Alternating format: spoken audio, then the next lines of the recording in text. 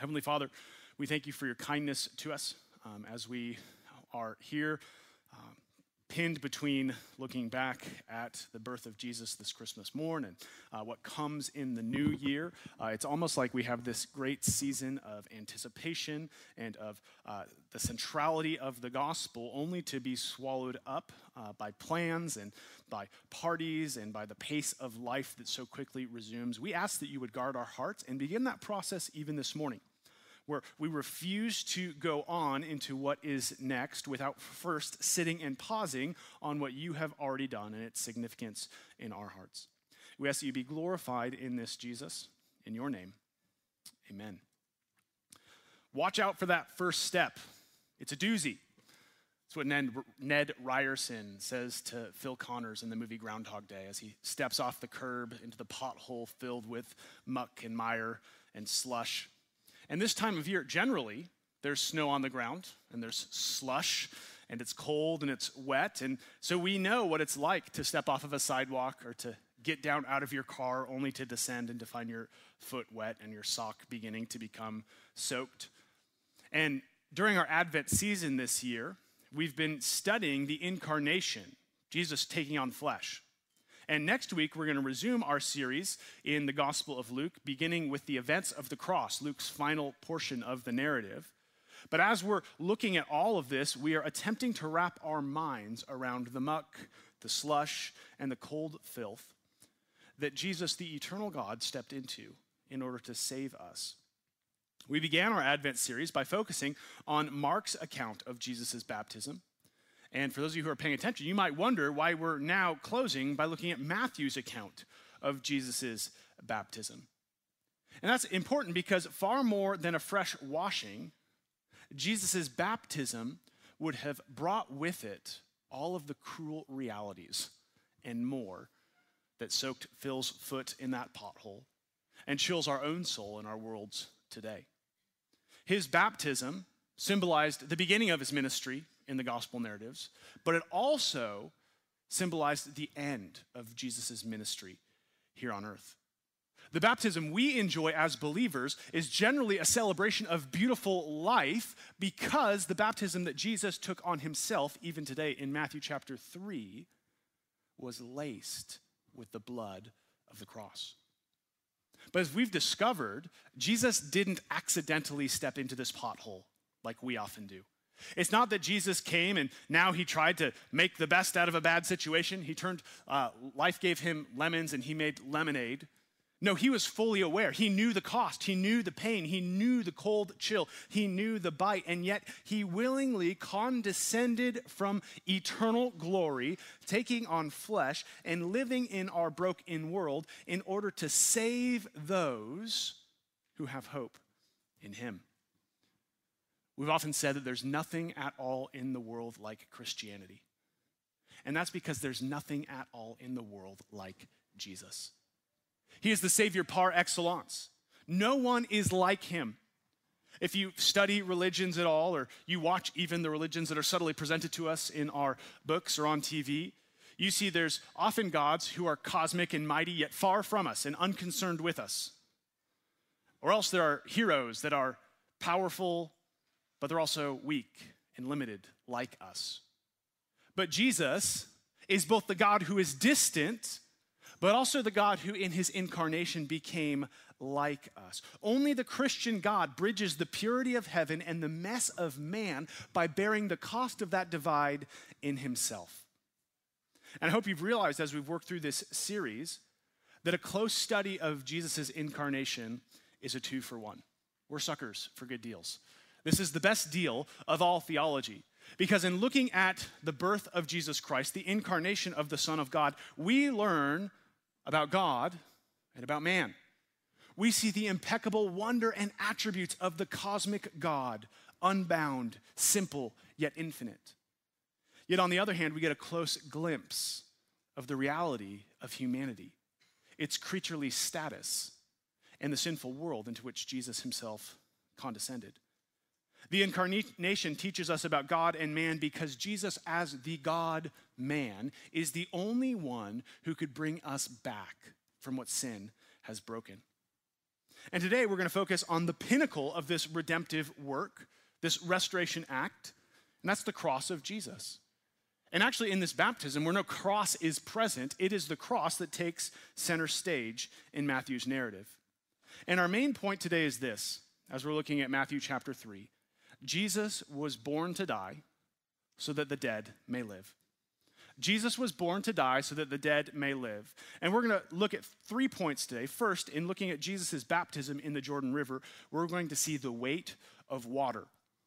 Because the weight of that water demanded another baptism. And that's our second point. That's the baptism of the cross. And this is where we see the burden of blood. And then lastly, as a point of application, we're going to see the levity of life, the ease of living that comes for those who share in the baptism of Jesus. The weight of water, the baptism of, or the burden of blood, and the levity of life.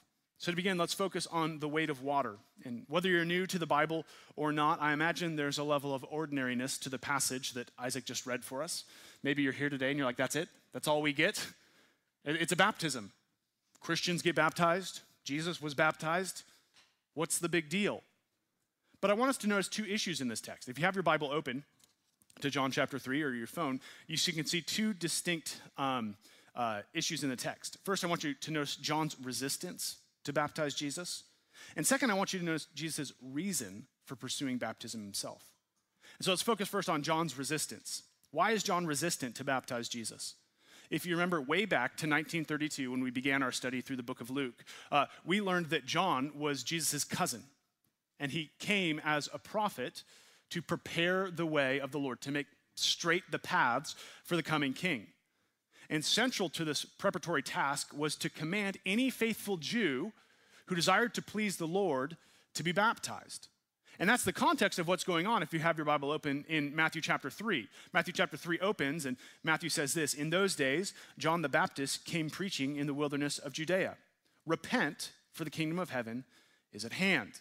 So what does that repentance look like? Well, if you skip down to verse 6, it says this, "And they were baptized by him," that's John, "in the river Jordan, confessing their sins." But this immediate call to be baptized was actually bound up in a future reality which was to come. If you're in verse 6, skip down to verse 11, notice what John says. "I baptize you with water for repentance, but he who is coming after me is mightier than I, whose sandals I am not worthy to carry. He will baptize you with the Holy Spirit and fire." And so here, kind of in the beginning parts of Matthew chapter 3, we've learned the framework and understanding that we need to hold in our minds to get to the scandal of what begins to happen in verse 13. And so there are 3 realities that this baptism holds in this text. And because John is a Baptist, they all start with R. And so those 3 things are a realization of sin, repentance of sin, and renewal by washing. People were to realize that they were sinful.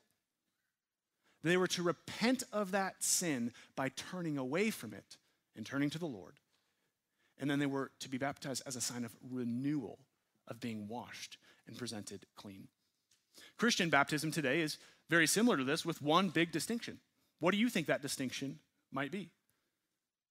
The distinction is where Jesus is. For John, it was a future event. Someone is coming. Jesus, at the end of Matthew, the end of his earthly ministry, here's Jesus' first part of his earthly ministry.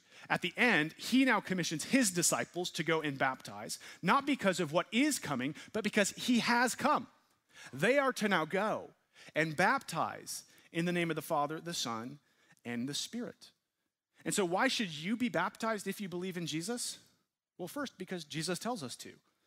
But second, because those baptized include in them the 3 realities of the very sense of security we have in our salvation. We come to Jesus by realizing we are sinful, by turning from our sin and repenting and coming to Jesus.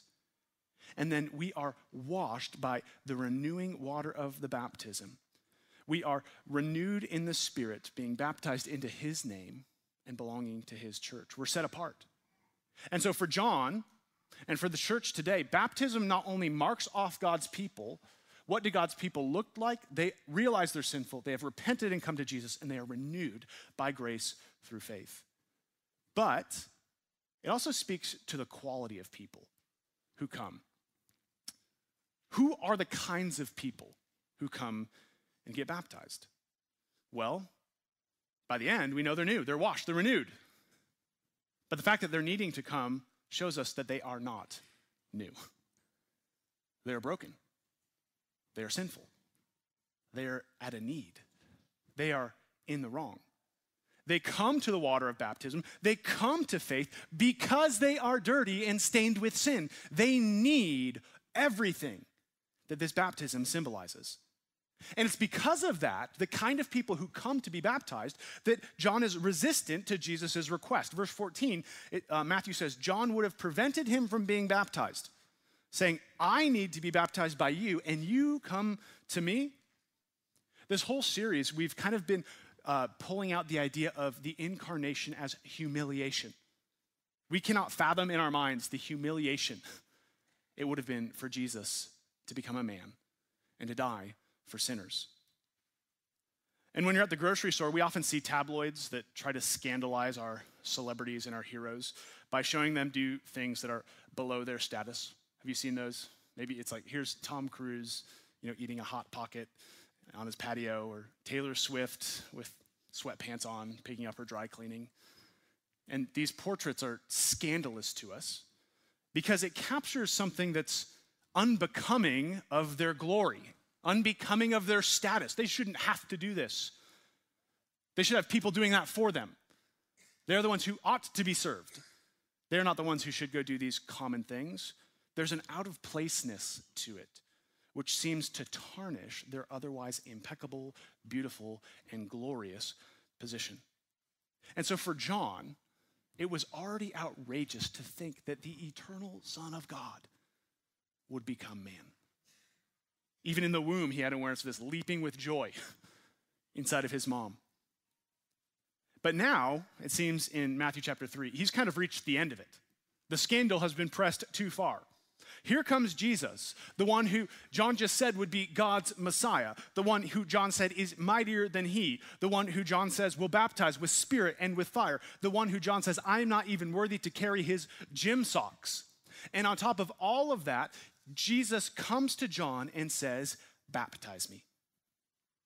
Matthew uses a verb, says John would have prevented him. It's a very strong verb in the Greek. If you're a basketball player, it would have been the equivalent to saying John boxed him out. He went full Charles Barkley, the round mound of rebound. He would have done everything possible to keep Jesus out of that water of baptism. Why? Because John knew that just like Tom Cruise and his Hot Pocket, this was below the status of God. Jesus had no sin. Jesus was God himself in the flesh. There was nothing for which Jesus needed to repent.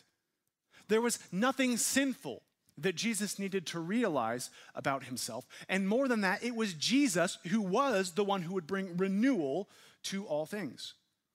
And so John responds to this scandal as almost this PR spin thing. He can't imagine what the tabloids would say if they say, look at Jesus, the Messiah, being just like everyone else. You don't need that. People will look at you and they'll think you're ordinary. It will tarnish your distinction. This is unbecoming to God, who is pure, radiant, and sinless. And instead he says, I shouldn't baptize you. You should baptize me. I'm the sinner. I need what you bring. You don't need what I give. And if we, like John, truly understand the glory of God and the beauty of Jesus, we too would prevent him from doing many things. We would seek to serve him in ways that are costly to ourselves. We would defend his honor, and we would refuse to see him made low because of his beauty. But look at what Jesus says in verse 15. But Jesus answered him, let it be so now, for thus it is fulfilling for us to fulfill all righteousness. John's resistance, I'm going to prevent you because I need your baptism. You don't need it. And here's Jesus' reason. Jesus' reason for baptism is tied to his righteousness. And notice how Jesus doesn't actually argue with John's logic, right? Look back at the text. He's not saying, you're right, I don't need this. He's not saying, no, I'm not God. I'm just like you. He's not arguing with his logic. He's arguing with his timeline. Did you notice that? He said, let it be so now. You're right about me. You're right about what you need. You're right about who I am. But right now is the time for my baptism. Now was the time for God to be made low. It might come as a shock to you, especially if you attend the university and they're talking about how, religion is an issue of the past where uneducated people just believed anything. Anyway, Athanasius, writing in the early church, found it hard to convince people that the events of the gospel were actually true. And when he was sharing the gospel with his own coworkers and his own neighbors, he found that these people were so smitten by power that they couldn't understand that if God would come into this world, that he wouldn't associate himself with the items of worldly power. He said something to this extent, saying that if he were to come, why wouldn't he appear in a nobler part of creation or some noble instrument? Maybe God would display himself as the sun or the moon or the stars or fire. Maybe the air itself would just resound with the voice of God saying, here I am, dummies, worship me. If there were a cosmic, infinite God, why would he come as a mere human being? Maybe you've asked yourself that question. Maybe you've shared the gospel with someone who has voiced in our own cultural vernacular that same request. Maybe things like this. Well, why didn't Jesus come with more political power? Why didn't Jesus come and just tell everyone to love everyone and to accept everyone and to unite the world in the kind of love that we think is most powerful? Why didn't Jesus come and fix the earth and fix our issues of division and then stay and perform some miracles so that we could all see with our own eyes that this is in fact God? And Athanasius said, to respond to those who ask such questions, this: let them know that the Lord came not to be put on display, but to heal. The Lord came not to be put on display, but to heal. And to heal that which is broken. You see, nothing else in all creation has gone astray from their understanding about God except humans. The skies proclaim the glory of God. The earth declares his majesty. The waves obey him. The deer obey him. The weather obeys him. But the human heart is the only thing in all of God's creation that is resistant to his authority and unwilling to give him praise. The human heart is sick and blind. And because our sickness prohibited us from seeing the invisible greatness of God in creation that Paul talks about in Romans 1, he took on flesh so that those who could not see him in invisible power might behold him in visible weakness. In other words, in the incarnation, God came down to eye level with those who refused to look up. Those who say, show us power, Jesus says, you've seen it and you're still dumb. You're still blind. You're still unfeeling. And this is the divine condescension we've been talking about. This is the scandal that got John's attention, and I pray it might get our attention today. The reason Jesus gives for such an unfitting baptism was what? For the fulfilling of all righteousness. What does that mean? It's one of the words that we typically sound, well, it means righteousness. That's not particularly helpful. What is righteousness? Well, righteousness, kind of the easy way to think of it is just, it's rightness. It's putting back in place everything that is good and removing everything that is wrong. It's where everything is put back where it should be. And so when Jesus says to John, let us fulfill all righteousness, he's in essence saying these people have come in hopes that they will be renewed. These people have come in hopes that they will be forgiven. These people have come in hopes that they can please God. Let us give the people what they want. Let's start the process of making such forgiveness, such renewal, and such washing possible. I have come to you, John, not because I'm sinful, but because I have come as a substitute for those who have sinful. I have come to submit myself to this baptism so that everyone who is baptized in such a way might know that there is merit behind this act. That it might be backed by something real, not a mere washing of water, but something that is met with the real substance of salvation that stands behind it. Leon Morris, one New Testament scholar, says it this way. He says, Jesus might well have been up there in front, standing with John and calling on sinners to repent. Instead, he was down there with the sinners, affirming his solidarity with them, making himself one with them in the process of salvation that he would in due course accomplish. Jesus was going to make all things right. But it was not for his righteousness he needed to be baptized. It was for ours. Jesus was righteous. We were unrighteous. He was going to make purification for the sinner possible, renewal for the dirty a reality. And this baptism was Jesus signing on the dotted line. He was the guarantor that there would be righteousness for all who realize, who repent, and who are renewed.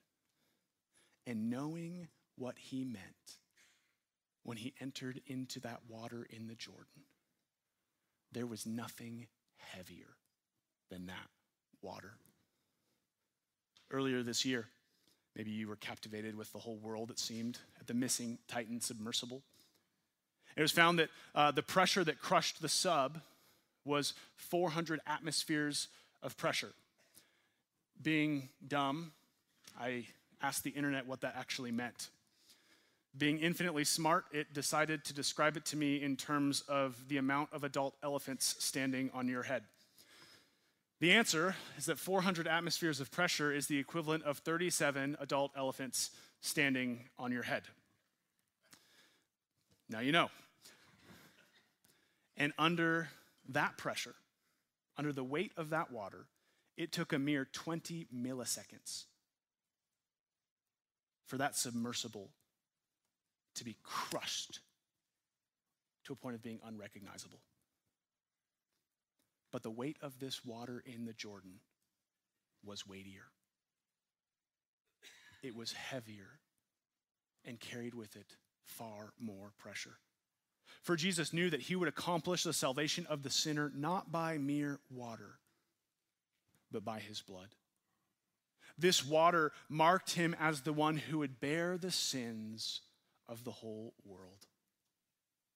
For God's people to be full of righteousness, Jesus had to be crushed by the full weight of their sins. And this is our second point this morning, the burden of blood. Long after Jesus was baptized, in Luke's gospel, he talked about baptism again. This is what he says in Luke 12, verse 50. I have a baptism to be baptized with, and how great is my distress until it is accomplished. And so if Jesus was already baptized at the beginning of his ministry in the Jordan by John, what's the baptism he's now distressing over? Well, we know it's the cross. Jesus' baptism in the waters of the Jordan was a down payment on his baptism on the cross in Jerusalem. That cross, that baptism by blood, was a sort of anti-Jordan moment. It's interesting to see how these two baptisms, by water and by blood, are one and the same as seen in their opposites. It embraced all the opposites that we see in Matthew chapter 3. In Matthew chapter 3, Jesus is washed by clean water. On the cross, he is bathed in blood. In Matthew chapter 3, he is bathed in the presence of the Spirit as a dove. On the cross, he experienced a forsakenness from Psalm 22. At the waters of the Jordan, he is affirmed by the pleasure of the Father, saying, "You are my Son, with whom I am well pleased." And on the cross, God's pleasure takes a different tone, the tone of the pleasure of God in Isaiah 53, where he speaks of the suffering servant. Notice what Isaiah 53:10 says regarding the pleasure of God. Yet it was the will of the Lord to crush him. He has put him to grief. When his soul makes an offering for guilt, he shall see his offspring. He shall prolong his days. The will of the Lord shall prosper in his hand. So if you have your Bible open, if you're looking at the screen there, you'll notice that at the beginning of verse 10, at the end of verse 10, there's a phrase, yet it was the will of the Lord, and the will of the Lord shall prosper. That Hebrew word translated will is the same Hebrew word for delight or for pleasure. And so the pleasure of the Father in Matthew chapter 3 at Jesus' baptism is also connected prophetically to the pleasure of God in Isaiah 53 to crush the very Son who was baptized in that water. The will and the pleasure of God, Isaiah tells us, will prosper in the hand of the Lord's Messiah. How? What does it say?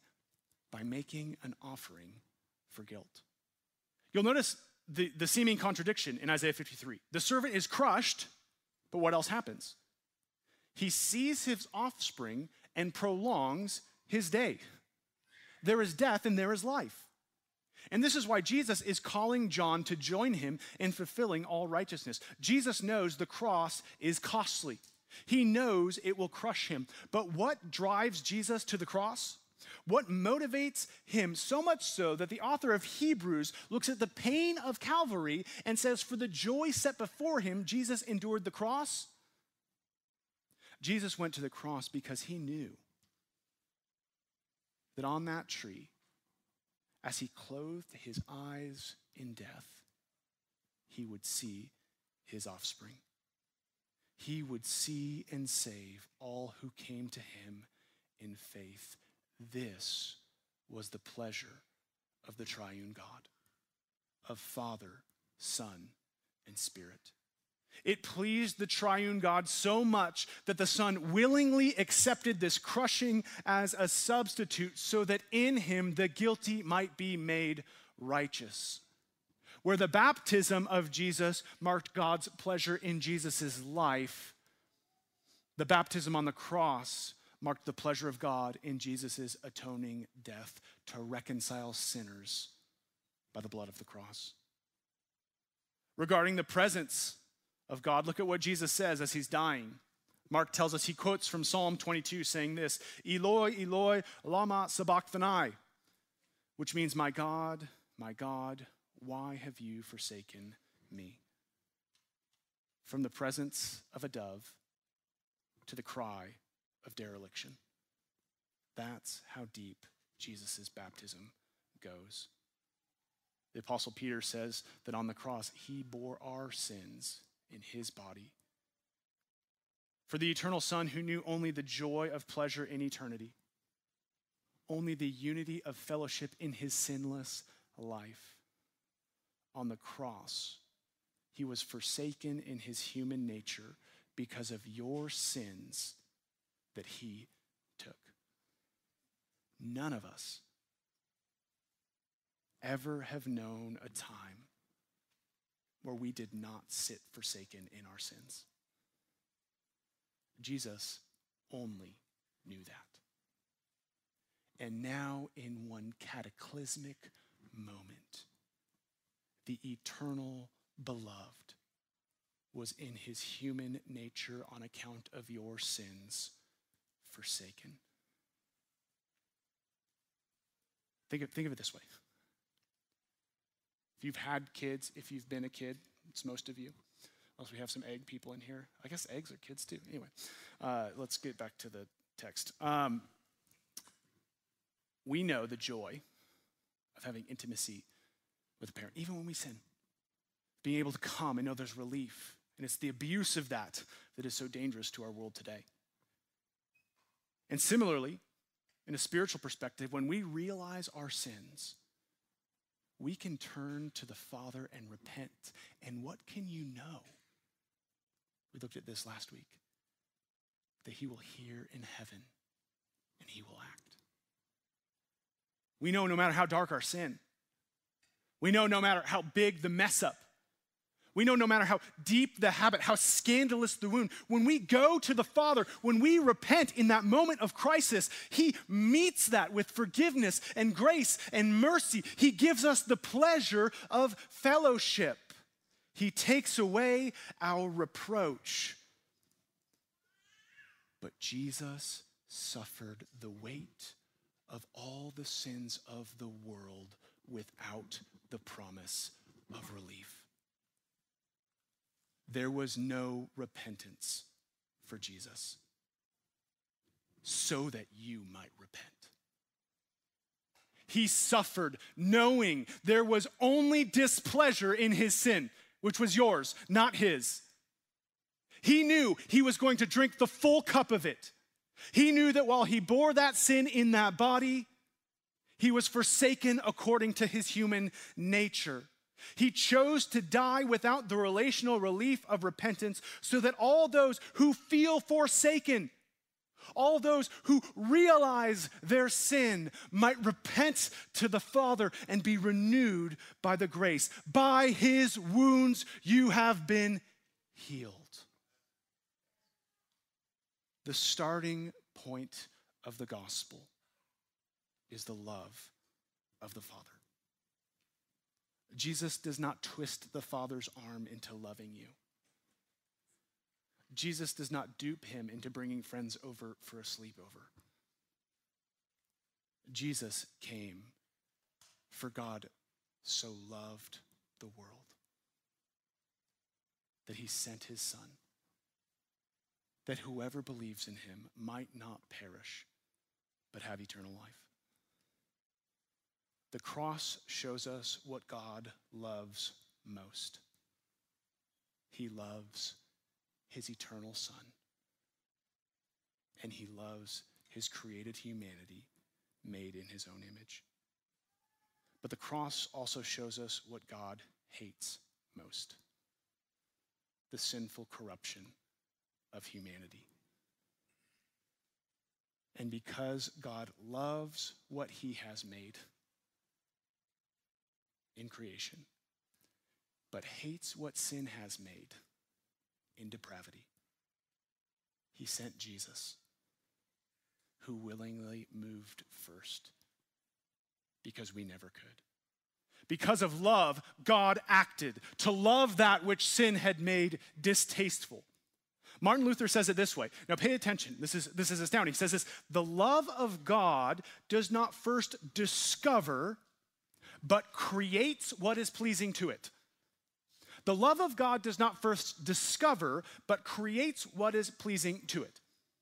In other words, if we had to clean up our own lives, if we had to start sinning less and pursuing more holiness and going to church more and giving more generously and not hating in our own hearts and picking up our own rooms and not cheating and not doing all these things so that we might be discovered as lovely, we would have no hope.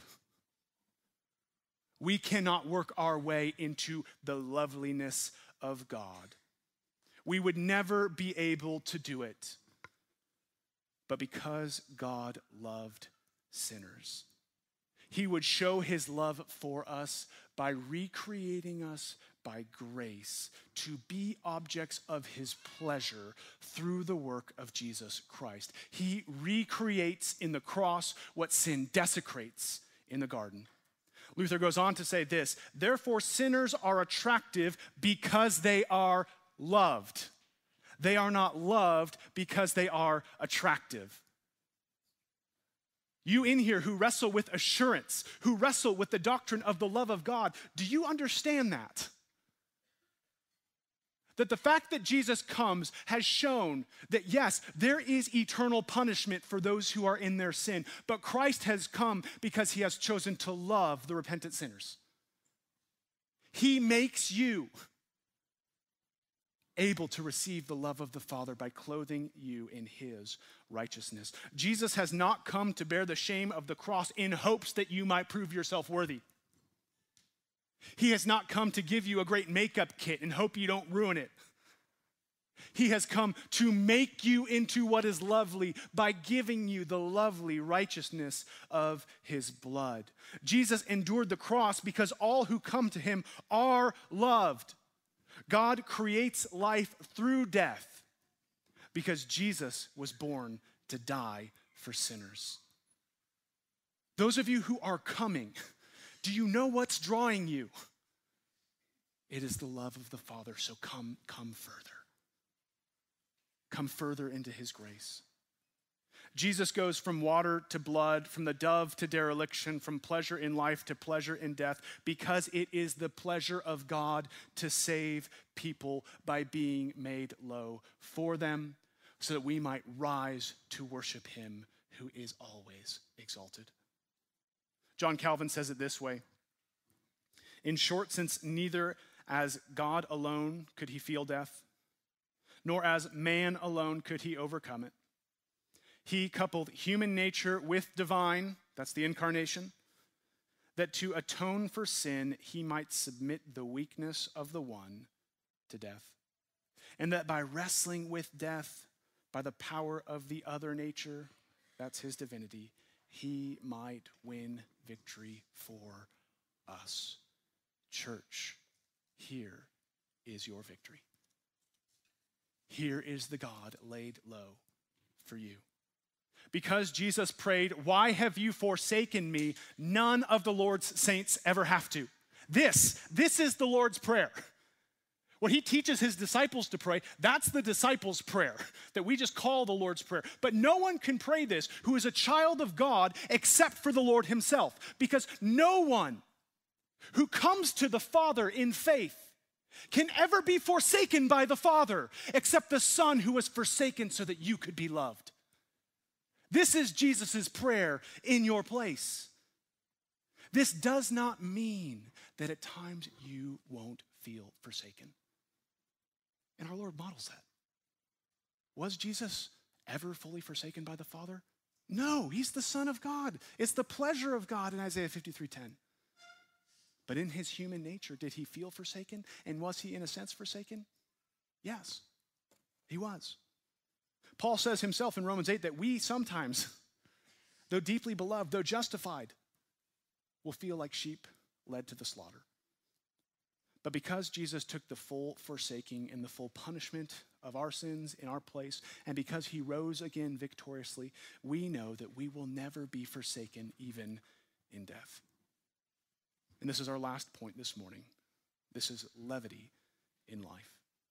There's a lightness we now live with because of what Jesus has done. Anyone who comes to faith in Jesus, anyone who is baptized into the work of his baptism passes through the veil of what is of infinite weight, and now we walk in new life, levity and lightness of life. Notice Jesus' final prayer that we'll look at in a couple months in Luke 23:46. Luke says this: "Then Jesus, calling out with a loud voice, said, 'Father, into your hands I commit my spirit.'" Now again, I want us to sit under the weight of what the eternal Son of God is saying in this text. We all have a natural fear of death. Even the bravest among us might say that we're not fearful of death, but it's the dying bit that we might be uncomfortable with. And here was Jesus, who existed eternally in his divine nature, but who is now experiencing something new: death. The Son of God in human nature would die. His body and his breath would cease to live after that one final culminating breath. And right before that moment came, what was his only comfort? We sing of this. Do you know that? The Heidelberg Confession reminds us, what is my one comfort in life and death? The answer is that I am not my own, but belong body and soul to Jesus Christ, my Lord. Do you realize what Jesus' one comfort was in death? What did he say? "Father, into your hands I commit my spirit." No one wants to be the guy who jumps first. We only want to go after we've seen the other guy come up safely. But Jesus had to be. Jesus was not afforded the luxury of another going before him. Jesus had no mediator between him and God, Jesus had no substitute sacrifice besides himself. Jesus had no pattern of eternal and final resurrection, apart from the same resurrection he himself predicted after his death. But what did he have? He had faith in the character and nature of God the Father, the indwelling presence of the Spirit, and the work that he had set forth to do. And so as the Son of Man died, he submitted himself to the Father. He faced that great divide by putting his Spirit in the only hands capable of guiding us safely. Dear church, if Jesus has entrusted himself in the face of death to his Father, how much more ought we to? One early church pastor said that when Jesus committed his Spirit to the Father, he said he bestowed on us courage in the face of death, saying, "Those are words of a brave heart." He's right, because Jesus took our death on the cross. The death we have yet to die is nothing to fear. Our greatest death comes when we realize, when we repent, and when we are renewed. That is the most miserable death you will ever die. Realizing you're dead is nothing when it comes to realizing you are depraved. One has a greater consequence. And so for those who come to Jesus, our biggest death lie in the past. Martin Luther says, the death that comes, the death we die in our beds, he says that is but a kinder death, a child's death. It is nothing. We must then be responsible to live in the same hope Jesus has awarded to us. We must, in the face of unknown pain, of the unknown of what is to come, entrust ourselves to God. But because the tomb is empty, our hope is not. We know Jesus' death has purchased for us life. Our hope is not only in faith, it is in history. Jesus really came. He really died. He really lived perfectly. He really rose vicariously. He really ascended. We really have hope. And so when death presses against us, when death does come, when our bodies are dying, commit your spirit to God. Trust in the Father. When sin and temptation seem to strangle any hope of life, and it seems you cannot go on, commit your spirit to the Father. Trust him. Die alive. As a Christian, you never know how alive you are until you're called to die. What a profound mystery. How deep does our baptism go? To the grave. And that's it. Because Jesus took it to the wrath of God, so that we might not have to fear that end. And so we endure faithfully, we endure reverently, we endure joyfully. Why? Because as Paul tells us in Romans 6, we were buried with him into baptism, so that just as Jesus was raised from the dead, what might we do? We might walk in newness of life. We have it, dear church, because Christ's was crushed. After Jesus talks with John, if you have your Bible still open to Matthew 3, in verse 15, Matthew tells us John consented. When you come and have a little chat with God about the gospel, you must consent. You need to get out of your own way and trust in Jesus. To consent and trust in Jesus in the face of the unknown physical wave of death or of spiritual temptation is only to consent by looking back at what Jesus has already won. He's won it all. He's proved himself faithful. Get out of your own way. Stop doubting his faithfulness. Stop thinking it's going to be easy. But no, it's always going to be life-giving. The incarnation is the heart of human hope because it displays for us the heart of God himself. It stands not only as a gateway into the experience of God's pleasure for those who come by grace through faith, but it actually displays to the world the pleasure of God, that the eternal, magnificent, triune God might willingly, out of his own volition, choose to manifest to his created his glory as Savior instead of merely as distant, splendorous God. He calls us to enjoy him by experiencing him in the salvation of sin.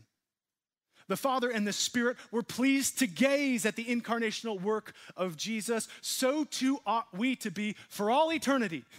We never move past Advent. We never move past a realization of what Christ has won for us in the flesh. This is the profound mystery that Paul proclaims. This is what unites Jews and Gentiles, and males and females, and rich and poor. This is what brings sinners to God. This is the gospel of Jesus Christ. I've been waiting to share two quotes this whole series. The first was Herman Bavinck's last week. If you weren't here, you can go find it online. And the second is this. As we finish a series looking at the beautiful incarnation of Jesus, I want you to see how unique this gospel is because of how unique our God is. Dorothy Sayers, who has a beautiful mastery of language, writes this. So that is the outline of the official story. The tale of the time when God was the underdog and got beaten. When he submitted to the conditions he had laid down and became a man like the men he had made. And the men he had made broke him and killed him. This is the dogma we find so dull. This terrifying drama of which God is the victim and the hero. If this is dull, what in heaven's name is worthy to be called exciting? We may call that doctrine exhilarating, or we may call it devastating. We may call it revelation, or we may call it rubbish. But if we call it dull, then words have no meaning at all. That God should play the tyrant over man is the usual dreary record of human futility, but that man should play the tyrant over God and find him a better man than himself is an astonishing drama indeed. Any journalist hearing of it for the first time would recognize it as news, and those who did it the first time actually called it news, and good news at that. Let's pray. Heavenly Father, all I want to do is sing the song that Johnny won't sing again, which is for 1,000 tongues to sing, but that's fine. I won't hold it against him. But we will never, never, never exhaust words of worship, even in eternity. We will never, ever exhaust help for the helpless here in our humanity. We will never, never find a limit to endurance in the face of temptation, because there is never, ever a God who loved us like this.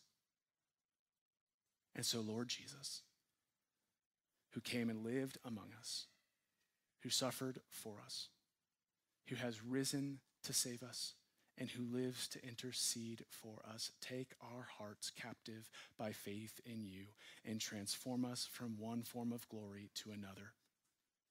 We pray all this in your name. Amen.